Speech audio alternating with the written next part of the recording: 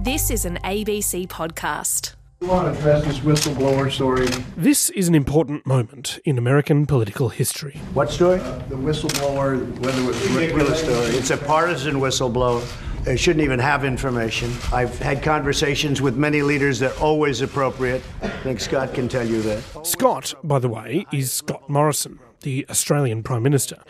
He's sitting in the Oval Office witnessing the first time US President Donald Trump was asked about a whistleblower complaint regarding a phone call he'd had with a foreign leader. I had a great conversation with numerous people. I don't even know exactly who you're talking about, but I had a great conversation with numerous people. This conversation was with the president of Ukraine. It doesn't matter what I discuss, but I will say this. Somebody ought to look into Joe Biden's statement because it was disgraceful, where he talked about billions of dollars that he's not giving to a certain country unless a certain prosecutor's taken off the case. Donald Trump maintained throughout the next few days that the call he'd had with Ukraine's president was perfect. Perfect phone call with the president of Ukraine. Everybody knows it. Days later, the details of the call were released, including the phrase that has run the president into all kinds of trouble.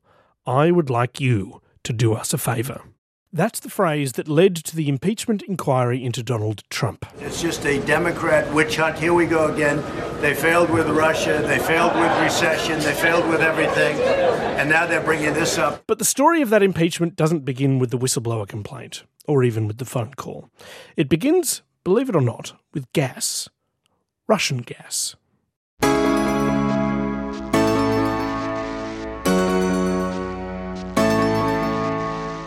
I'm Matt Bevan, and this is Russia If You're Listening, a podcast about Vladimir Putin's attempts to undermine the Western world. Today, how the gas market of a country Americans barely notice. No one can find Ukraine on the map. If you ask the American people anything about Ukraine, they don't know a thing about it. Ukraine doesn't rise to the level of a country that people care about. Triggered impeachment hearings into a US president. This is the story of the explosive gas war between Russia, Ukraine and America, and how Trump, Biden and Putin got caught up in it. That's today on Russia If You're Listening.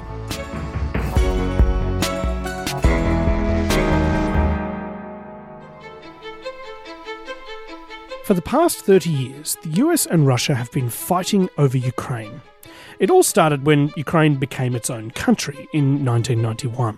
This world has a new country tonight, Ukraine. The White House says it is moving toward full diplomatic recognition of the former Soviet republic. When Ukraine got its independence, it also got something else, something unexpected. It became the accidental owner of 5,000 nuclear weapons that the Soviet Union had been storing on its land. That meant that pretty much overnight, Ukraine became the third biggest nuclear power in the world. But Ukraine having 5,000 nuclear weapons was kind of like a toddler stumbling upon a fighter jet. They didn't know how to use them, or how to fix them if they broke, and nobody, including the Ukrainians, thought it was a good idea that they had them. Everyone agreed that Ukraine had to give up their nukes. The big question for Ukraine was, what could they get in return for handing over this massive nuclear arsenal? So they called in the Russian and US presidents. The US president, Bill Clinton, agreed to give Ukraine a bunch of cash. $350 million of our total $900 million two-year aid package is targeted toward that goal, and there could be no better use of the funds. Ukraine also did a deal with Russia, who agreed to give them cheap oil and gas. So Ukraine returned the weapons to Moscow, then blew up their facilities.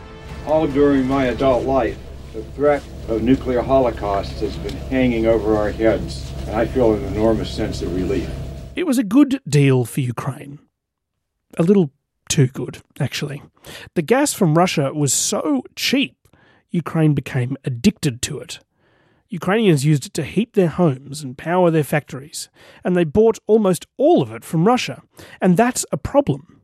Firstly, because it created massive corruption. Every Ukrainian politician has been involved in gas and energy corruption because this is the most lucrative and easiest way of making big amounts of money. And secondly, because it made them vulnerable. See, if you rely on a gas tap being left on, and you do something that irritates the guy with the tap, he'll wait until winter when you need the gas the most, and then Russia's gas monopoly Gazprom has sent its traditional New Year's greeting to Ukraine, cutting off gas supplies in a row over prices and unpaid bills. And the thing is, this happened a fair bit. Vladimir Putin turned it off, or threatened to, whenever he was unhappy with what was going on in Ukrainian politics and wanted to try and influence it. But if Russia was using its gas pipelines to pull Ukraine one way, America was using their aid money to pull them the other way. The US had been paying them billions of dollars in exchange for Ukraine handing over their nukes in the 90s. But some Americans wondered if paying all that money to such a corrupt country was a good idea. I think it is time to register our concerns that corruption and the slow pace of reforms may defeat the relevance and impact of our assistance. Ukraine was in the middle of a tug-of-war between the US and Russia, and it couldn't choose between Russian gas and American cash. At issue, should Ukraine have closer ties to the US and Europe, or Putin's Russia? In 2014, there was a circuit breaker. Russia and Ukraine were suddenly at war, and America saw an opportunity. The person sent in to clean up corruption in Ukraine was Joe Biden, Barack Obama's friendly, lovable, slightly touchy-feely, gaffe-prone vice president. Corruption siphons away resources from the people, it blunts the economic growth, and it affronts the human dignity. This was a very complicated job, but Biden had concrete plans for cleaning up the energy sector. The judiciary should be overhauled. The energy sector needs to be competitive, ruled by market principles, not sweetheart deals. Biden made it his mission to help Ukraine build a decent gas industry of their own so that they would no longer rely on Russian gas. But it didn't take him long to realise there was someone standing in his way. The Office of the General Prosecutor desperately needs reform. The Office of the General Prosecutor. In the US, UK and Australia, we call it the Attorney General. They're the person in charge of enforcing the law. And the guy in that job in Ukraine was Viktor Shokin. Viktor wasn't really enforcing the law. In fact, just about everyone thought that he was actually on the take. Shokin was a symbol of hiding corruption and supporting corruption, especially high-rank corruption in Ukraine. Shokin had a habit of accusing innocent people of corruption and then asking for a bribe to make it go away. He also took bribes from people who were corrupt to make that go away too. All this meant not a single person was prosecuted for corruption during his year in office. It was marvellously lucrative. Not just for him, but also for his employees. When the apartments of some of his senior staff were searched, well, imagine what a cartoon bank robber's apartment looks like. Sacks of cash and diamonds were all over the place. Once word came out that Shokin and his office were maybe, possibly, a little bit corrupt, people started demanding he be fired. Several dozens of activists, MPs and ordinary citizens have come together to demand the resignation of the Prosecutor General, Viktor Shokin. Some people took to the streets with protest signs. Others were more serious. A sniper took 3 shots at Shokin while he was at a meeting in his office. He wasn't harmed. Shokin's office had bulletproof glass. The US didn't go quite that far, but they decided that Shokin had to be fired from his job. And you know how Russia turned off the gas tap when they wanted something from Ukraine? Well, the US can play that game too. So Biden threatened to turn off the cash tap. And I had gotten a commitment that they would take action against the state prosecutor, and they didn't. Biden threatened to withhold $1 billion unless the Ukrainian president got rid of Viktor Shokin. I said, I'm telling you, you're not getting $1 billion. I said, you're not getting $1 billion. I'm going to be leaving here. And I think it was, 6 hours? I said, I'm leaving in 6 hours. If the prosecutor's not fired, you're not getting the money. Well, son of a bitch. Got fired. It was a big win for Joe Biden. The guy who'd been standing in the way of America's anti-corruption push was gone. But Biden's actions in Ukraine would come back to haunt him, because his youngest son, Hunter Biden, was making headlines of the wrong kind.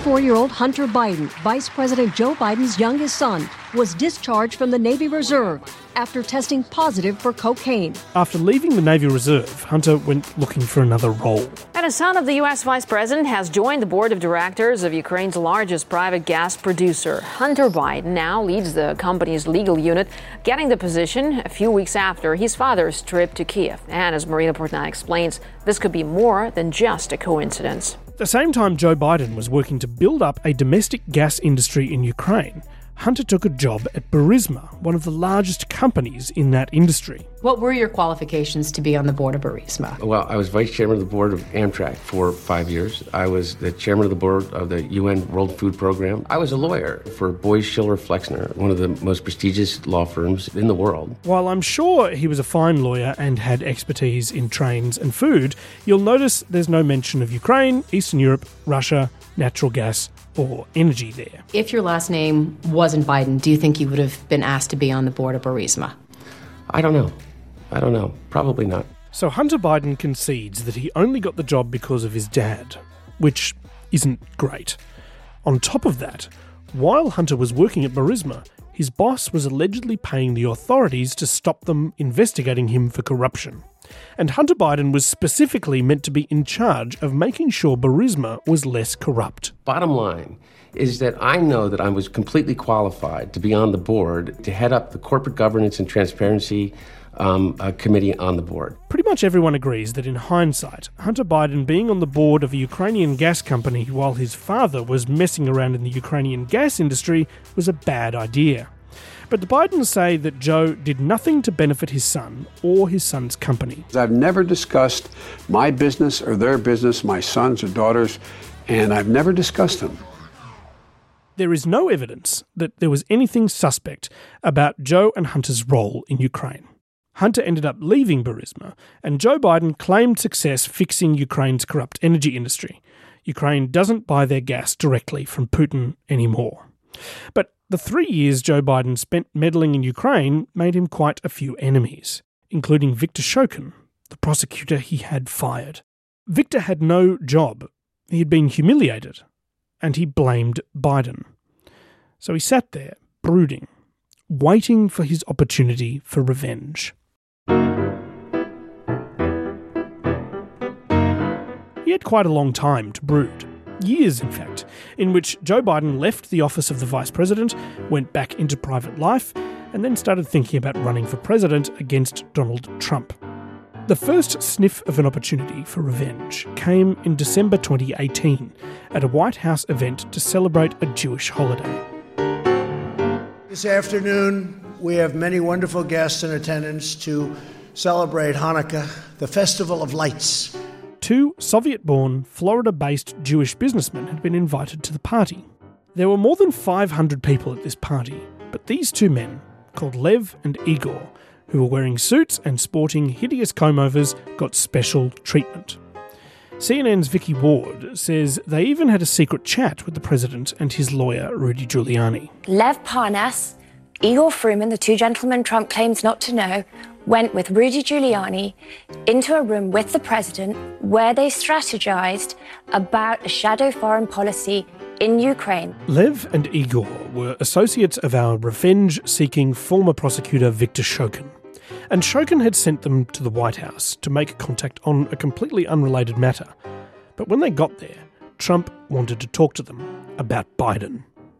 The reason was because Trump's lawyer, Rudy Giuliani, had this massive fringe conspiracy theory. It was all about Viktor Shokin and his firing.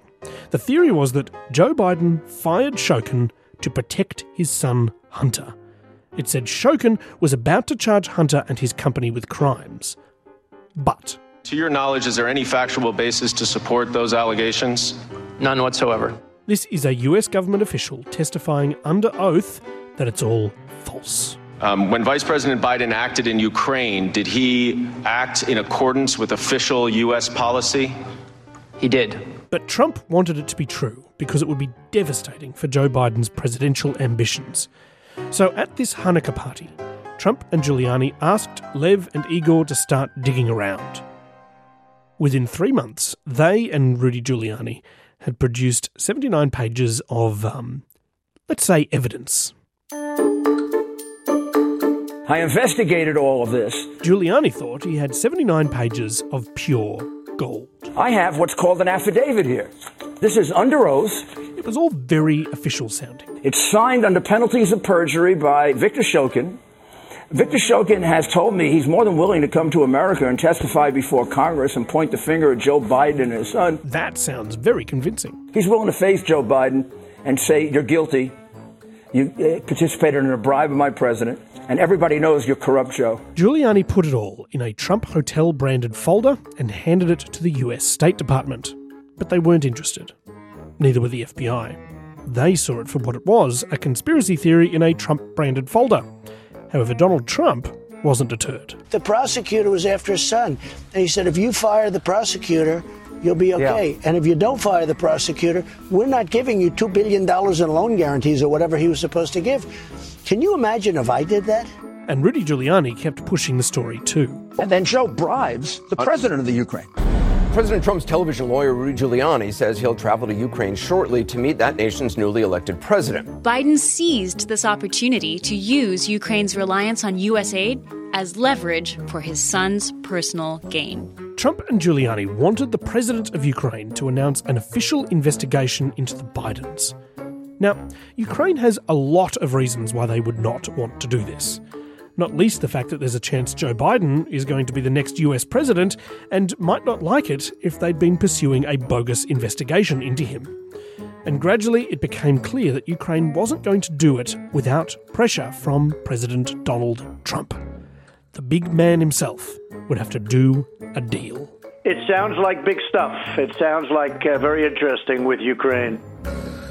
So Donald Trump picked up the phone. He called the Ukrainian president. And he said the words that would lead to an impeachment inquiry. I would like you to do us a favour.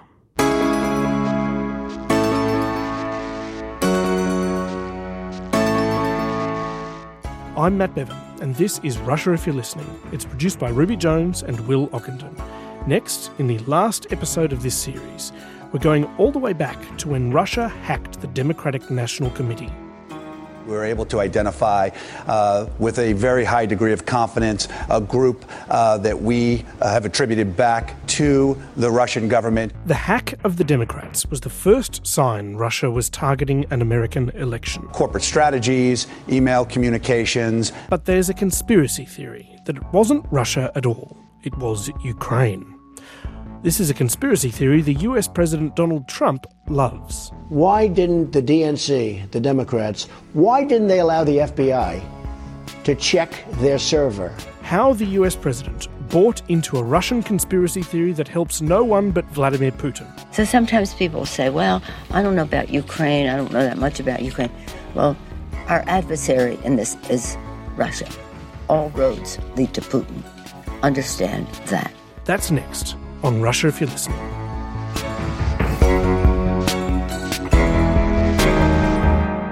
You've been listening to an ABC podcast. You can discover more ABC podcasts, live radio and exclusives on the ABC Listen app.